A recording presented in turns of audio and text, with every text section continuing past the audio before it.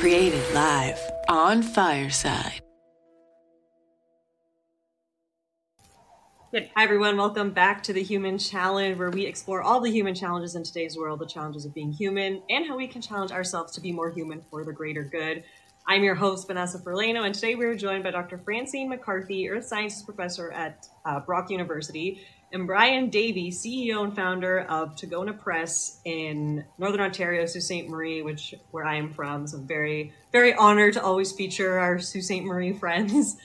At first glance, you might think, why do we have these two seemingly different people together? But I'm very excited to tell you why. So Dr. McCarthy actually researches something, which you're going to tell us about, called the Anthropocene era that we are in based on human intervention on the planet. And she does this at a site in Southern Ontario, Lake Crawford, where Brian actually has family ties to. So it's going to be a very interesting episode to kind of hear a little bit about both the kind of science and the human intervention. But there's also going to be, we will then complement that with some of these kind of family stories and the family ties. So I'm going to turn it over to Dr. McCarthy right away. So tell us, we might need to kind of set the stage a bit here. Obviously, as humans in our evolution, we've gone through different eras. So maybe you can tell us a bit about some of these eras and then why you believe right now we need to kind of redefine the one that we believe we are in. Yeah, so the geologic timescale is broken up into eons, eras, and periods and epochs. And it's a new epoch that we are planning to add to that timescale. So the Anthropocene epoch is, loosely speaking, the interval of time that humans have so greatly impacted the planet that it actually shifted the Earth systems, the way the Earth behaves. What we have been doing for the past 5 years, the Anthropocene Working Group, we've been looking for evidence that did happen, that humans have altered the planet to the point that it is no longer in the same state that it was during the Holocene. So we would be bringing the Holocene epoch to an end and erecting on that timescale, putting the Anthropocene in. Yes, indeed. The answer is we studied 12 sites. All 12 sites showed evidence of a major shift in sort of a tipping point that was reached around the middle of the 20th century, the 1950s. And the best place to record those changes happens to be Crawford Lake. And of all the sites that we studied, it's the one that captures that the best. And so, yes, I was very fortunate to be the person leading that work.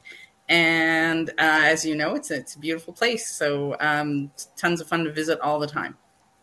And so maybe, I think that's super interesting. And as someone who doesn't know a lot about, how you study these things, what exactly are you looking for, in terms of data? What are you looking for to tell you that, yes, there has been a shift? What are you looking at? Well, so a little bit back to your first question, and then I'll hit that one. We're currently in the Cenozoic era, and what made that happen, brought an end to the previous one, was the asteroid that hit the planet and the dinosaurs became extinct and a whole bunch of things became extinct. So that was about 66 million years ago. We've been in that same era, and we still are, but we're in different periods of that era. So the Ice Age, the Quaternary, and now the Anthropocene. What we're looking for in terms of markers of the Anthropocene, markers that we're no longer in a Holocene world, are markers of a change in particularly the atmosphere and the climate system, and how we can understand how the Earth system works, how the climate system works, to help us project into the future. Because if you don't understand the system that you're living in, making sensible decisions about a path forward, you might as well just throw a dart at a board and, hope for the best. But if you understand the system, then you have a chance of making better decisions.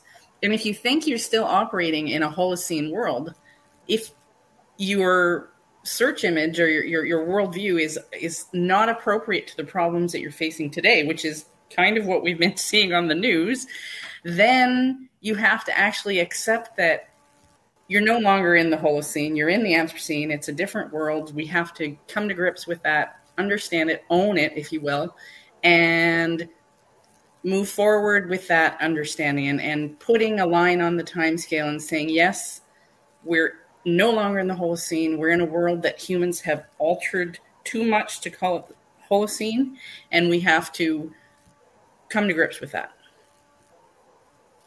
So just to recap, basically the markers that were once present in the Holocene are no longer present at all. It's more that there are markers in the Anthropocene that weren't there in the Holocene. So there are things that humans have invented, created, that didn't exist before that have since. So plastics, for instance, have become pervasive. I mean, they were invented a little bit before the middle 20th century, but they really took off. If you had been alive when I was young, plastic wrappers and throwaway containers were almost non-existent. Plastic bags didn't exist. Everything was paper. Now we live in a plastic society. So plastics are one example. The main example, what we call the primary marker, the thing that tells you, yes, you're definitely in the Anthropocene, as you go up your sediment or whatever it is you're looking at, you cease to be in the Holocene and boom, you're in the Anthropocene. The main thing is plutonium, bomb fallout. And we've been living with the whole Oppenheimer Barbie thing for a little while now. So everybody's probably more aware of the bomb than they were a couple of weeks ago. And that fallout, you see those big mushroom clouds, and the fallout went all around the world within a year. So it goes up into the upper atmosphere, circles the entire world, falls all over the entire world. And surprisingly, at Crawford Lake, we didn't expect to have a very strong bomb fallout record because of where we are. We're not close to the Pacific testing grounds, but we actually have the best record of any of the sites. Not the strongest record, but the record that most closely mimics what we know, how much radioactivity, we know was thrown up into the atmosphere, how many radionuclides, these things like plutonium, fell back to Earth because so many nuclear weapons were being tested through the Cold War. Huh. Interesting. And so I want to jump over to Brian real quick. So Brian, you grew up on this lake. How does hearing things like that, how does that make you feel about this lake and about these memories that you have? Share with us a little bit of that for us. I can only say, Vanessa, and first of all, it's wonderful to be here.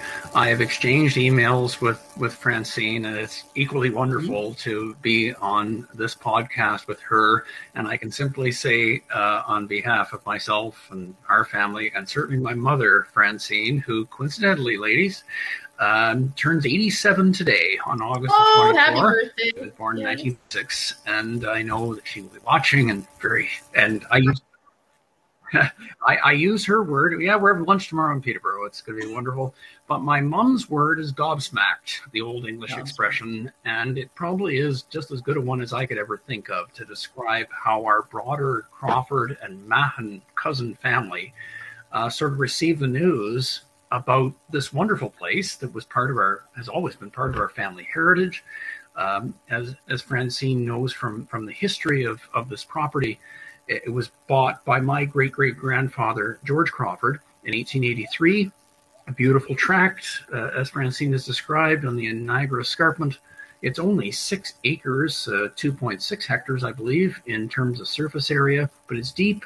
And my mom will tell you, as I'm pretty certain in this one, the last living person who actually lived at Crawford Lake, she did for 4 years as a little girl with her family.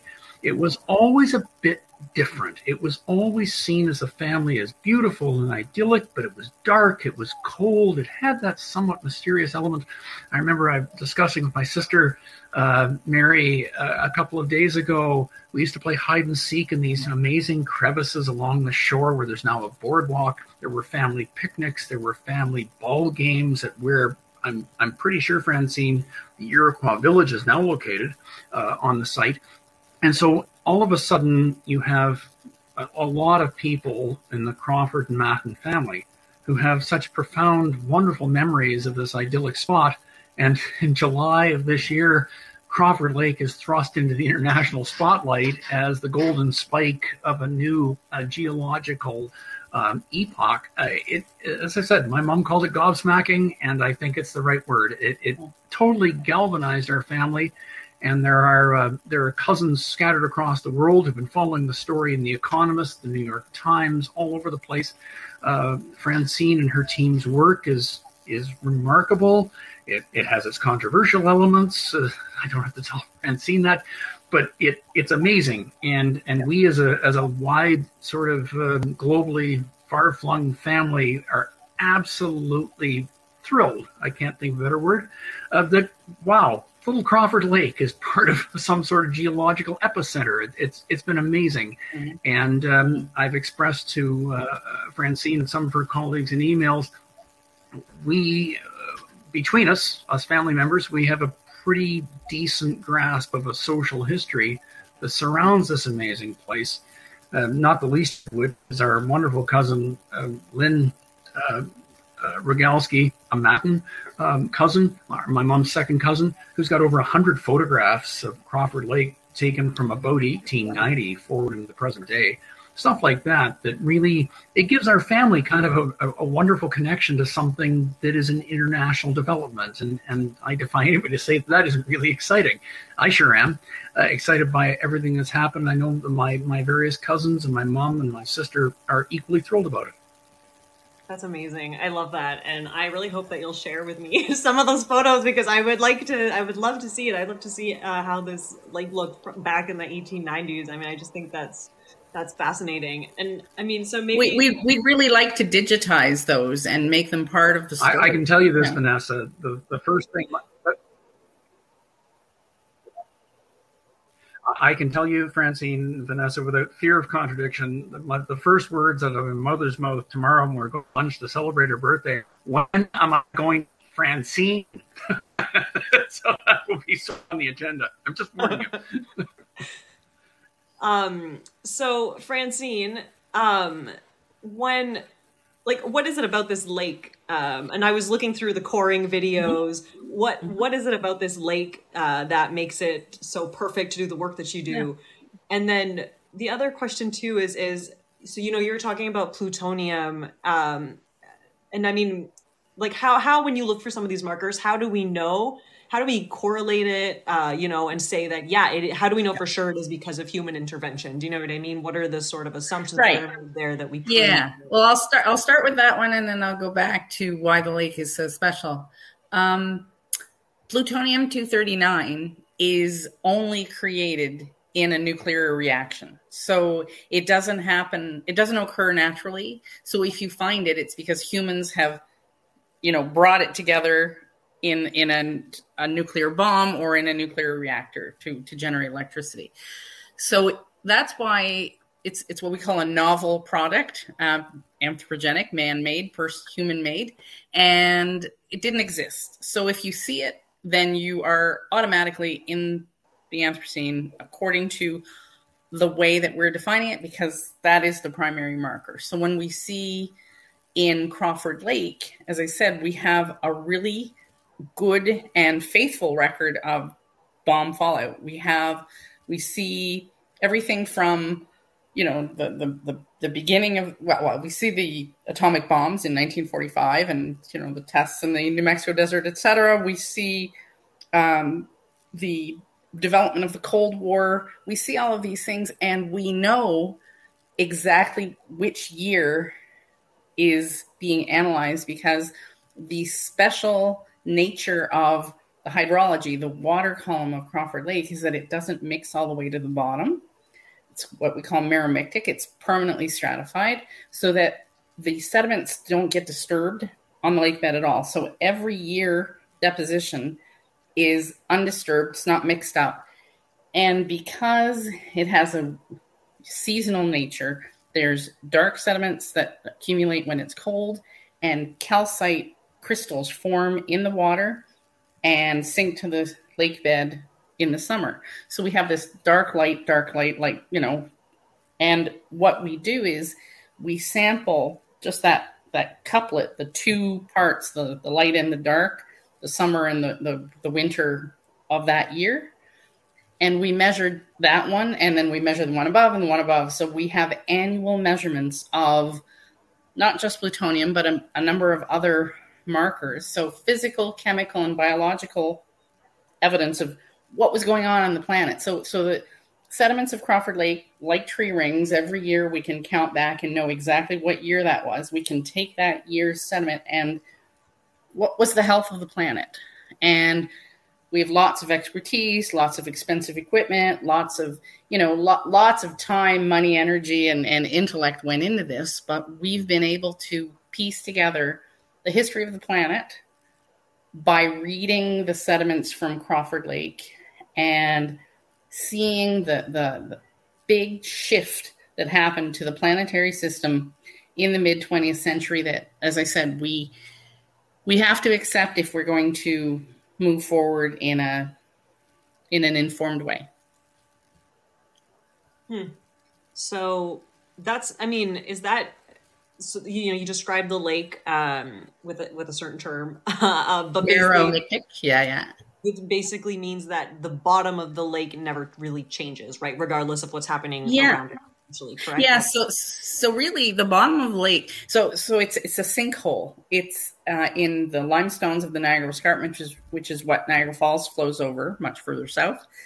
So it's that rock unit that was dissolved and caved in. So it's really, really, really deep, small, but really, really deep. And so the mixing of the water doesn't go all the way to the bottom. The mixing happens 15.5 meters, but the lake is actually nearly 24 meters deep. So there's nearly 9 meters that don't mix. And that 9 meters is not like the water above it. It's pure, like well water, groundwater.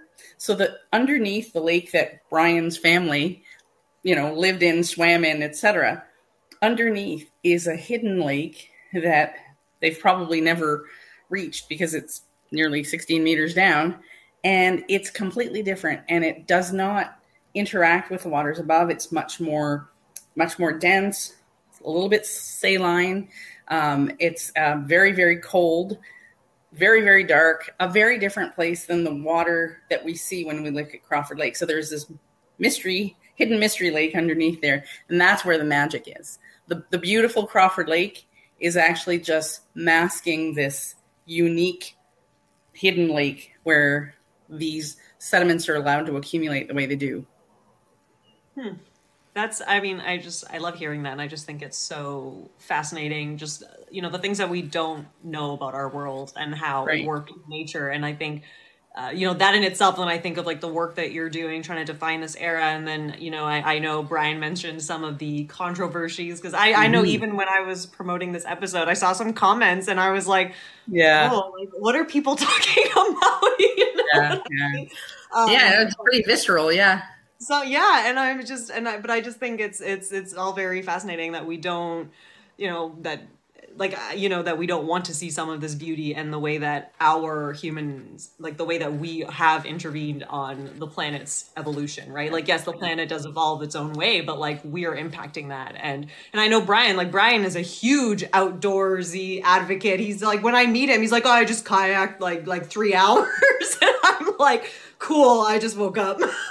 Yeah, right.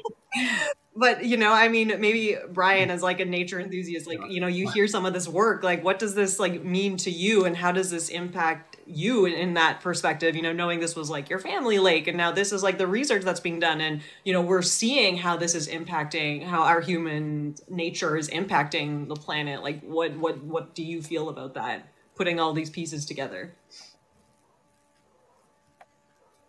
I guess Vanessa and Francine, I guess that's the secondary piece for me that makes this story a very personal and wonderful family story, even greater immediacy. I mean, I do, my wife Marianne and I and our family live in Shore Lake Superior. I am the mad kayaker of Sunnyside Beach, Sault Ste. Marie. I love kayaking, I love snowshoeing, I like running, I like being out in the natural world. And I like to think that, like a lot of people who live in the Sault Ste. Marie and Algoma area who love the outdoors, you have a wonderful appreciation that A, it's precious, and B, what we as a society, without judging or without taking a political stance, but what we as humans have done to our planet is on the precipice of complete destruction.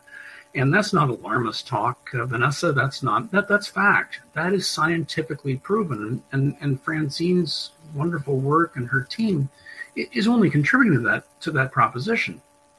We face imminent, of course, in geological terms, maybe a longer period than next week, but we face imminent, irreversible destruction.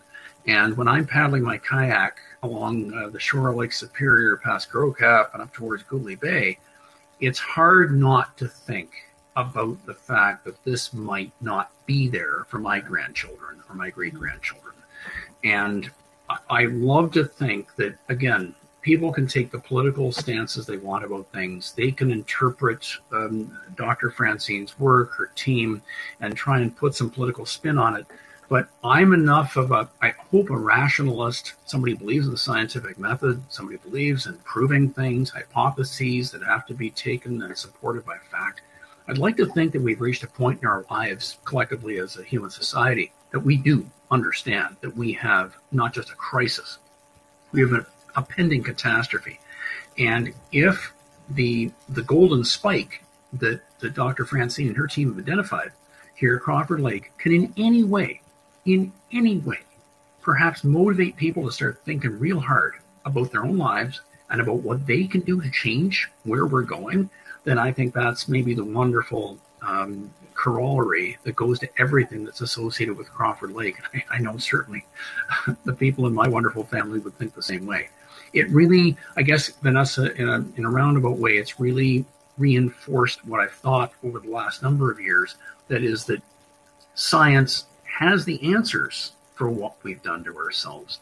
It's time for us to wake up and just understand we have to act and not just be passive participants or spectators about something. It would be horrible if all the wonderful Anthropocene working group research just simply was, oh, well, that's great. We have another epoch. Well, that's great. And then nothing happened. That would be horrible. And for those who would politicize this issue, well, good for you. I have no time for it. This is science. It's not politics. And our environment belongs to everybody. I'm a passionate believer that the environment and a clean environment is a human right. And if one accepts that proposition too, then everything that Francine and her team are doing really contribute. Really, I hope the need a little bit towards meaningful action and not just great scientific thing, Crawford Lake, great, and move on to the next problem. I hope it isn't that. Yeah. Did you want to add anything there, Francine? Yeah. So the anti-Anthropoceners, if I refer to them that way, I don't really understand why there's this knee-jerk reaction against the idea, because we have a lot of data, as Brian was saying. There's data from 12 sites, not just this one. And it's pretty clear. And honestly, anybody who watches the news, it's pretty clear. I think if we had been bringing this work to fruition 5 years ago when we started, people might shrug a bit. But the last several years have only shown us that we're in crisis mode. This is impending doom, in a sense, unless we accept it and deal with it appropriately. And the analogy that I've used several times is the planet has evolved, and it's no longer a Holocene planet, it's an Anthropocene planet. So it's like when your child becomes a teenager and all those hormones kick in and they behave completely differently. They're like a completely different person. And if you try to deal with them the way you used to and make decisions that way, you won't have a relationship with that person anymore. You have to grow with them and treat them like an adolescent, young adult, etc., as opposed to a child. So we have a world that if we try to apply the way we dealt with it in the last, the way it's been in the last 12,000 years, that doesn't work anymore. And it's going to bring us to more disaster if we just insist on not listening to the data and just pretending it's a blip. It'll all go back to the way it was. Physically, the physics of greenhouse gases mean that that's impossible. For thousands of years, even if we stopped all combustion today, it would not go back to the way it was. So the idea that, well, let's just wait a few more years to see how it turns out, that I don't know that we can take that kind of risk and keep waiting. Yeah. So if it really is just a political ploy, it's very short-sighted. Right. And I appreciate those comments, and I do appreciate too, Brian, what you were saying about, and you both actually really said this about our human actions. And I know for myself, when I was going through the research and I was looking through the videos and I was looking into this a little more, it did actually make me consider my own human actions. And I found myself even being like, well, I'm going to take my dog for a walk. Do I need to drive to the park to do that? Or can I walk to the park and walk my dog? It just even like minor things like that, though, I started really taking that into consideration a little bit more. And yeah, I think that, of course, we're not going to stop all emissions in anytime soon. That's just not possible. But I think it is some of these like little things that we can do that can help, right? All these little things do add up in a way. And I'm so aware of plastic now, and like not using it unless I have to, and reusing it and reusing it and reusing it. I used to just ball it up and throw it out, and yeah. We can't. I appreciate that. And I guess my last question here would be, we're talking about the things we can do. So, you want to define this new era, but I imagine that's not something that you can just like decide to do, right? I think there's like a whole process for something like this. So, tell us a little bit about it. I think there's some voting. I know Brian was telling me he was going to be ready to vote. He's planning his travels already. He doesn't have a vote. No, not many people have a vote. It's It goes from the Anthropocene Working Group to the Stratigraphic Commission, the people who deal with the calendar. And there are actually 3 different hoops that it has to go through, 3 different sort of gates that it has to run through before it either gets the nod or no. One interesting thing about the golden spike, we're actually proposing not just a golden spike for the Anthropocene epoch, but we have to also have a golden spike for that next level down, the age. And the age is always named for the site where it's defined. And so it'll be called the Crawfordian. So if they say yes to the golden spike for at least an age, even if they leave that age within the Holocene, so at least if they accept that there is something in the mid-20th century, Crawford Lake, epitomizes that, that'll be something. Really not having acknowledgement that anthropos, humans, have made this change by calling the Anthropocene epoch is missing the mark, because, like I said, you have to own it, accept it, and deal with it face on. The time for the ostrich, head in the sand, there just isn't that kind of time. People say, well, it's only been 73 years. But I say, yes, indeed, it's only been 73 years, and this is what has happened. The trajectory is so steep that if we wait another 10 years to see what's going on, is that window for action closing really quickly? Like I said, the last 5 years, it's you can sort of see it closing. And so, Brian, I saw this little smile on your face when they said the Crawfordian era. I bet you that's a really, really touching thing that would be acknowledged. I guess my question here then, so you told me you were going to travel to, you told me you were traveling not to vote, but on the day that it was announcement. So where is this announcement happening?